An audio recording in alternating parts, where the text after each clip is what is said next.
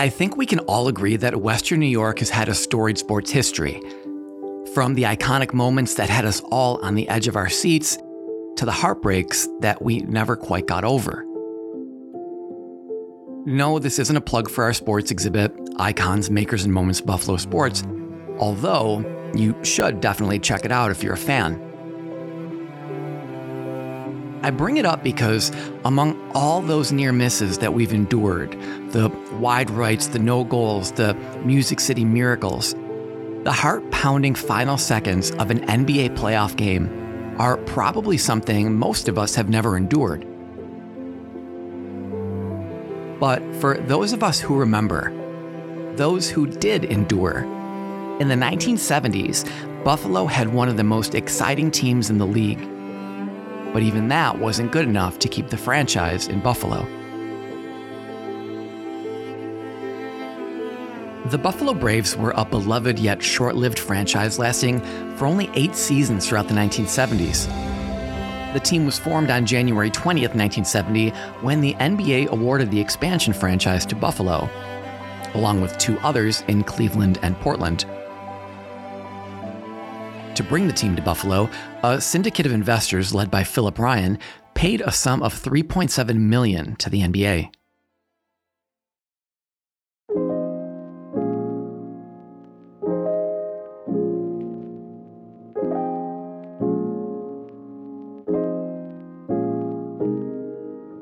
The team would play its games at Buffalo Memorial Auditorium, a home which it would have to share with the city's other new franchise, the NHL's Buffalo Sabres. Completed in 1940, the Aud, as it was affectionately known, could originally seat between 12 and 15,000 fans for sporting events. However, the arena underwent renovations to increase its capacity for its new teams. Its roof was raised 24 feet, allowing for an additional upper level of seating.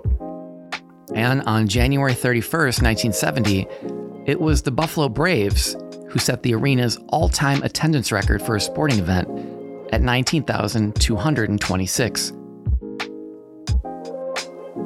Now, to run the new franchise, owners hired former New York Knicks and St. Bonaventure head coach Eddie Donovan as the club's first general manager. And for its first head coach, they looked to former Syracuse National star Dolph Schayes. Just 4 years earlier, Schayes had coached his Philadelphia 76ers to the East Division Finals, but was defeated by the Celtics in a 5-game series. He was given the coveted NBA Coach of the Year award, but was fired following the loss to Boston. And after working as the NBA's supervisor of referees for a few years, the Braves were his second chance. Now, to answer the question of how the Braves got their name, well, like many other professional sports teams, including our beloved Buffalo Bills, the Braves got theirs through a naming contest. Over 14,000 entrants submitted over 1,000 unique names, with Braves ultimately winning out. In a recent Buffalo News story regarding the origins and cultural insensitivities of the name, reporter Eric Brady noted, quote, "In a contest with over 14,000 entries, more than 30 suggested Braves. So just think how many worthy names were left behind." The team said the idea was to honor the Seneca Nation, but there's no honor in being made a mascot.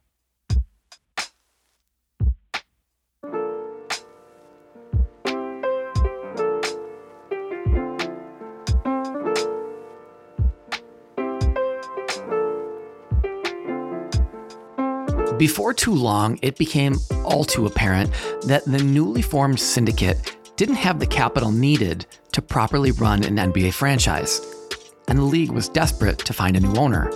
So the NBA approached Buffalo's Paul Snider. Snider was fresh off selling Freezer Queen, the frozen food company that pioneered the TV dinner, when the league asked him to consider buying the franchise.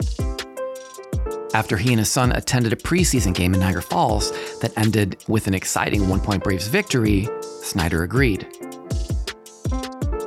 With their new owner in place, the Braves opened their inaugural season on October 14th with a 107-92 win, over one of the NBA's other new teams, the Cleveland Cavaliers, before a somewhat less than capacity crowd of 7,129 at Memorial Auditorium. Led by little-known players like Don May, Dick Garrett, Emmett Bryant, John Hummer, and Bob Kaufman, the Braves struggled through their first season, finishing with a lackluster 22-60 record. This earned the team a 7th-place finish in the Eastern Conference. Outside of landing rookie sensation Randy Smith, the Braves' roster changed little, and the next season, they finished again with an identical 22-60 record. But Smith was a rare point of hope for the fledgling new franchise. To add to his popularity, he was a local product. He was born in Suffolk County, but Smith had attended Buffalo State College, where he was an All-American in 3 sports: soccer, track, and, of course, basketball. In 1970, he led the Bengals to an appearance in the NCAA College Division Final Four, where they were finally eliminated by Tennessee State.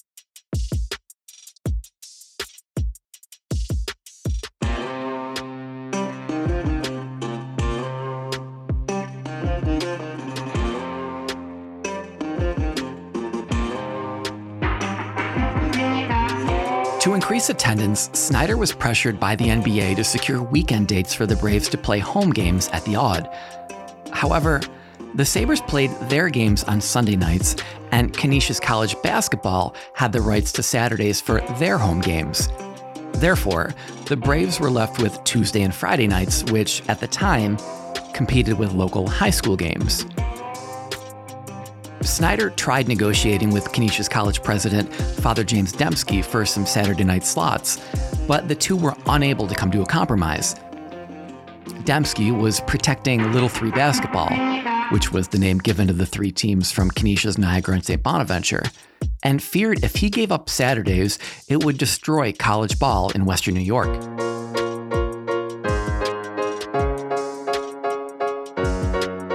With the first 2 seasons' dismal results, the franchise needed to do something to turn things around. Enter Jack Ramsay, the former coach of the Philadelphia 76ers.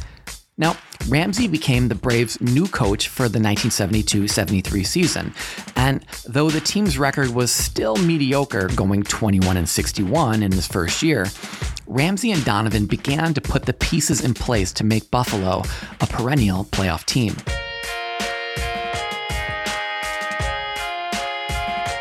Now, to further move things in the right direction, the team needed a star player, someone who could reinvigorate their roster, and they knew exactly who they wanted. Bob McAdoo, the rookie out of North Carolina who led his team to the Final Four, averaging 19.5 points and 10.1 rebounds per game. Following his junior season, McAdoo declared for the NBA draft, and Buffalo snatched him up with the 2nd overall pick. But there was just one problem.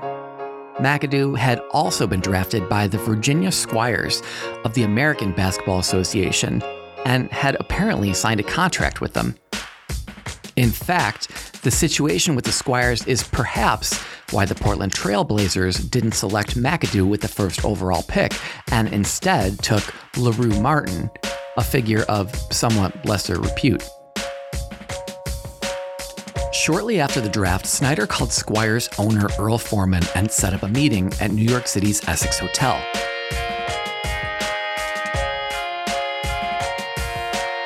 Snyder entered the meeting with a duffel bag and a typewritten piece of paper. He told Foreman that it had come to his attention that McAdoo had signed an illegal contract to join the Squires. Since McAdoo was under 21 years old and was not accompanied by a third party, the contract was not legally binding. Now about that duffel bag. Snyder told Foreman that there was $50,000 in cash in the bag, as well as a piece of paper stating that the rights to McAdoo were owned by the Buffalo Braves. Snyder reportedly said, quote, "I'm going to leave this duffel bag and piece of paper on the table and walk around the block. When I walk around the block, I want you to sign the piece of paper. and you can take the duffel bag full of money, and we have a deal.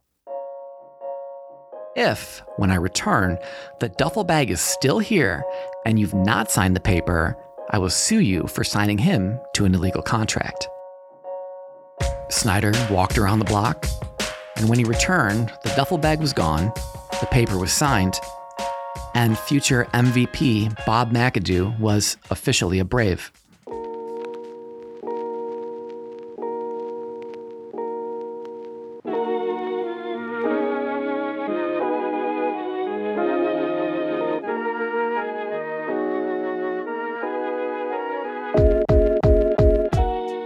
Now, as I said, the 72-73 season was not an immediate success, but it laid the foundations of a much stronger team. By the start of the 73-74 season, the Braves had drafted guard Ernie DiGregorio from Providence College and had acquired power forward Garfield Hurd and forward Jim McMillan via trade.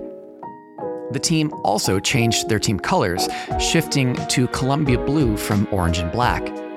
The new-look franchise showed immediate improvement, finishing with a 42-40 record and earning the team its first playoff berth. McAdoo proved to be a solid investment. His unique mixture of athleticism and fundamentals made him a dominant figure on the court. At 6'9", he was considered a power forward or center, but what made him truly special was his ability to move to the perimeter and shoot like a guard.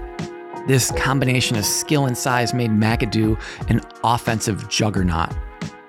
In 1973, he began a string of 3 consecutive seasons in which he led the league in scoring, averaging 30.6 points per game. Now, McAdoo's teammate, Ernie DiGregorio, led the league in assists in 1973, as well as free throw percentage, while the team itself was at the top of the league with an average of 111.6 points per game. The talent of the players paired with the team's fast-paced playing style made the Braves among the league's most exciting franchises. The city quickly caught on, and the team began picking up new fans, and their attendance increased dramatically. Heading into the 73-74 NBA playoffs, the first playoff appearance for the team, the Braves were slated to play the top seed in the East, Boston. The Celtics had a formidable lineup with players like John Havlicek, JoJo White, and Dave Cowens. The Celtics won 2 of the first 3 games in the series, but the Braves stole a victory at home with a 115-105 win in front of 17,500 screaming fans at the Aud. Now, Game 4 was an absolute classic, a physical, tightly contested game that was so close, it kept the record-breaking 18,119 fans on the edge of their seats. The Braves put up an incredible fight, and McAdoo was, of course, unstoppable, single-handedly scoring 44. With only seconds left in the game, the score was tied at 102. The Braves took possession of the ball, and Ernie DiGregorio hurriedly dribbled the ball up the court and fired a pass to McAdoo. With the crowd at the Aud collectively holding its breath, McAdoo fired off a quick shot. But the man who'd been on fire all night was uncharacteristically off the mark. The ball hit the rim, and with the hopes of thousands of Buffalonians about to be dashed, Braves forward Jim McMillan miraculously tapped in the rebound just before the buzzer sounded. The Buffalo crowd erupted in deafening screams as the Braves won the game, 104-102. Unfortunately, this win did not propel the Braves to a victory in their next contest. The team fell to Boston in Game 5 and returned to Buffalo needing a victory to force a 7th and deciding game. In front of another sellout crowd, the Braves put on a clinic. McAdoo poured in 40 points, and Hurd and DiGregorio each pitched in another 20. The game was close throughout, and Buffalo trailed 104-100 with 30 seconds left. Jack Marin stole the ball and fed McAdoo for the dunk, and then McAdoo stole the ball again and tied the score at 104. The play sent the crowd into a frenzy.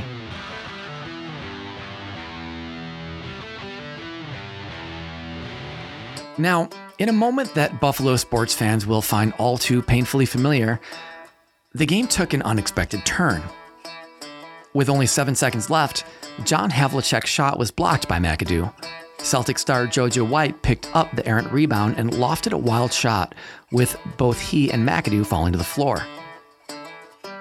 Buffalo fans were shocked as referee Daryl Gerritsen called a foul on McAdoo. White made 2 of the 3 free throws, and even though the replay clearly showed there was still 1 second left, the referee signaled the end of the game.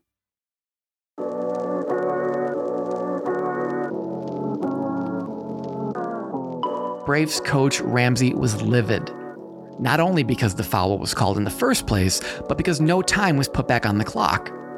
The Celtics went on to win the NBA championship, while the Braves went home wondering what might have been. The Braves roster returned for the 74-75 NBA season mostly intact, but they did add veteran guard Bob Weiss. Despite losing DiGregorio to injury for 51 games, the Braves posted their best record in team history, going 49-33, and finishing with the 3rd best record in the league. The Braves were among the league's best teams. McAdoo again led the NBA in scoring, and his incredible year earned him the league's highest honor, the MVP trophy. Randy Smith, the former Buffalo State star, also blossomed, becoming the team's 2nd highest scorer, averaging 17.8 points per game and leading the club in assists with 6.5 per contest. In the first round of the playoffs that year, the Braves met the Washington Bullets, who had a record of 60-22. The Bullets were a powerhouse of a club led by forward Elvin Hayes, center Wes Unseld, and guard Phil Chenier. Buffalo lost a hard-fought series 4-3, losing Game 7 in Washington with a score of 115-96. The Braves lost despite heroics from Bob McAdoo, who averaged 37.4 points per game in the series. The Braves were back in the NBA playoffs again in 1976, due in part to Buffalo adding both 6'11" Tom McMillan and 6'11" John Shumate to its already robust team. They finished the regular season in 2nd place in the Atlantic Division with a record of 46-36, behind only their rivals, the Boston Celtics. McAdoo led the league in scoring for the 3rd consecutive year, and Smith put in another solid season, averaging 21.8 points per game and leading the team in assists. The Braves qualified as the 5th seed, and a new playoff format matched them against number 4, Philadelphia, in the first round of a best-of-3 series.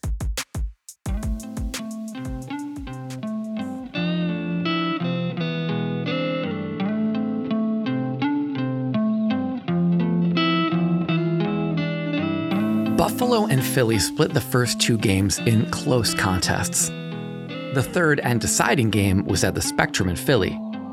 Again, it was a close match that came down to the last few seconds. As regulation time was slipping away, the Braves trailed 111-109. McAdoo drove the lane but missed a tough shot, and with literally 1 second left, McAdoo was fouled by the 76ers. With the focus and ease of a veteran MVP, McAdoo calmly sank both free throws, sending the game to overtime, in what had to be the most pressure-packed moment in franchise history. The lead traded hands multiple times in OT.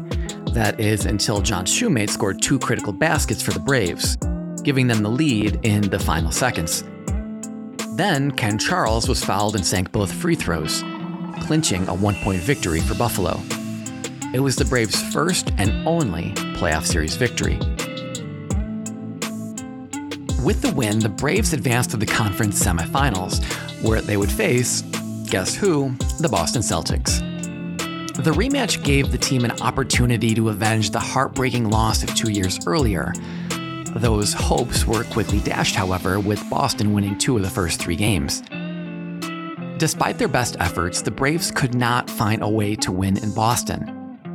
The Celtics won Game 5, 99-88, and everything hinged on Game 6. Buffalo intensely battled Boston throughout the game, And in what is becoming a theme here, it was an intense and close match that came down to the last 40 seconds. Buff State grad Randy Smith made a series of spectacular plays which brought the game to within 2 points, with the momentum shifting in Buffalo's favor. But then, another whistle. Official Daryl Gerritsen, remember him, whose name was still notorious with Braves fans from the '74 playoffs, made another controversial call. He claimed that Smith was out of bounds when he initially caught the ball, before his final basket. Basket nullified, game over, season over. It was another difficult and disappointing end to an intense series with the Celtics. Boston went on to defeat the Phoenix Suns and capture the NBA championship. Again.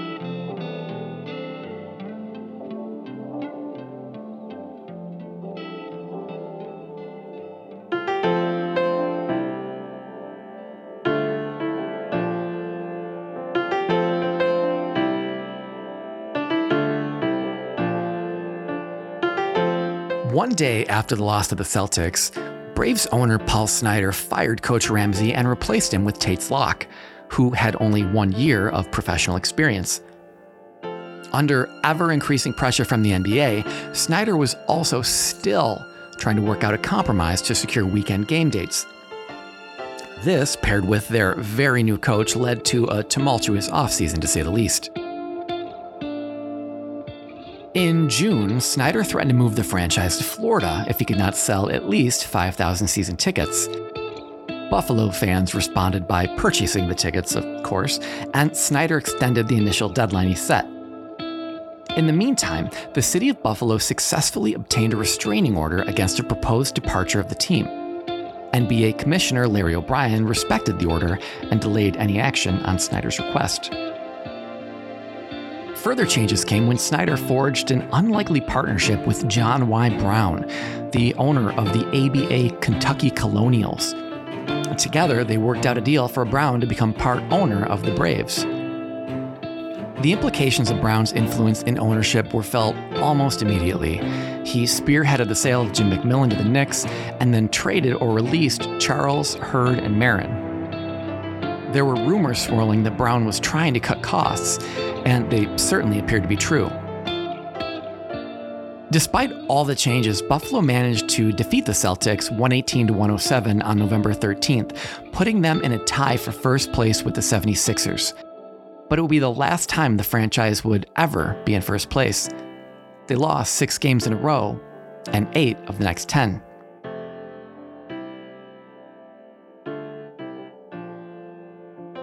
Then on December 6th, in arguably the most stunning move in Braves history, the team traded McAdoo and Tom McMillan to the Knicks for center John Giannelli and $3 million in cash. It ranks as one of the most one-sided swaps in the history of the NBA, and it was the final nail in the coffin. In a matter of 6 weeks, Brown had given away 2 of the top 50 NBA players of all time, Malone and McAdoo. Following the trade, the team unraveled. They finished the season with a record of 30-52. Attendance also plummeted, and at some points the Braves had trouble drawing more than 6,000 fans at a game.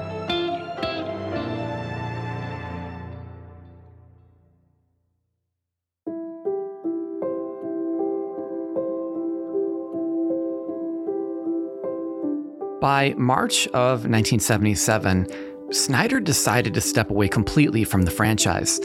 He announced he was selling his remaining ownership share to Brown. Brown then hired Cotton Fitzsimmons as his new coach, and the team suffered through a 27-55 season. The Braves' final game in the NBA came on April 9th in Boston Garden. Neither the Celtics nor the Braves had any real playoff hopes, but the game was memorable for other reasons. John Havlicek played his final game in the NBA, scoring 29 points in a 131-114 win. It also was the final game ever played by DiGregorio, whose 1974 knee injury still had lasting effects on both his career and the Braves franchise. With the dismantling of the team complete and the apathy of Buffalo fans reaching new heights, the Braves' attendance tanked. Brown informed the city on May 8, 1978, that the Braves were opting out of their lease at Memorial Auditorium because the team had fallen below the threshold of 4,500 season tickets. And while the news was devastating, it was anything but unexpected. The writing had been on the wall. The 1977 season was the end of NBA basketball in Buffalo. And in a rather shocking move, Brown announced that he was trading franchises with, of all people, Irving Levin, owner of none other than the Boston Celtics. Levin had put the NBA in a pickle as he wanted to move his team to the West Coast, closer to his home. The league was opposed to moving one of its most successful franchises from Boston to San Diego. NBA attorney and future commissioner David Stern orchestrated the swap and the movement of the Braves to San Diego. It was a complicated deal as some of the Braves players went to Boston while others went to San Diego. Brown became the owner of the Celtics, and Levin was now the owner of the former Buffalo franchise, renaming the team the San Diego Clippers. It was a sad ending to NBA basketball in Buffalo. The city was done a disservice by both poor ownership and NBA politics alike. As Fitzsimmons said after the deal was announced, quote, "I think Buffalo got a raw deal as far as the NBA." Basketball fans of Western New York felt the same way. Even Brown, years later, said to the Buffalo News, quote, "We didn't understand the potential for pro basketball in Buffalo."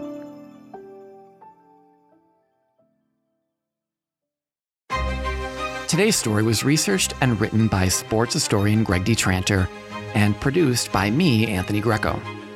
Greg's new book, co-authored with Jeff Miller, is titled Relics: The History of the Buffalo Bills in Objects and Memorabilia, and will be available in August of 2021 and available at the Buffalo History Museum and other select booksellers. The Buffalo History Museum receives operating support from Erie County, the City of Buffalo, the New York State Council on the Arts with the support of Governor Andrew Cuomo, and the New York State Legislature. Additional support is provided by M&T Bank and from our donors, members, and friends.